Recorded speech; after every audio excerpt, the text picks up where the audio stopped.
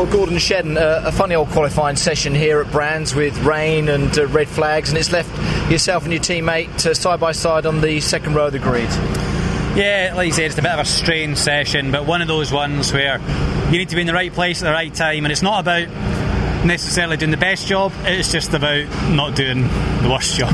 And that's worked out okay for us. Yeah. What about the car up until that point? Very difficult to gauge from both of the free practice sessions that you ran this morning, but did you feel that the car had the pace and it was strong? Yeah, we've been working pretty hard at it, but it feels okay. I think there's room for improvement on it, but we're getting there. I think we're doing a good job, and yeah, like I said, I think there is room for improvement, but for just now we'll take that as a quality result.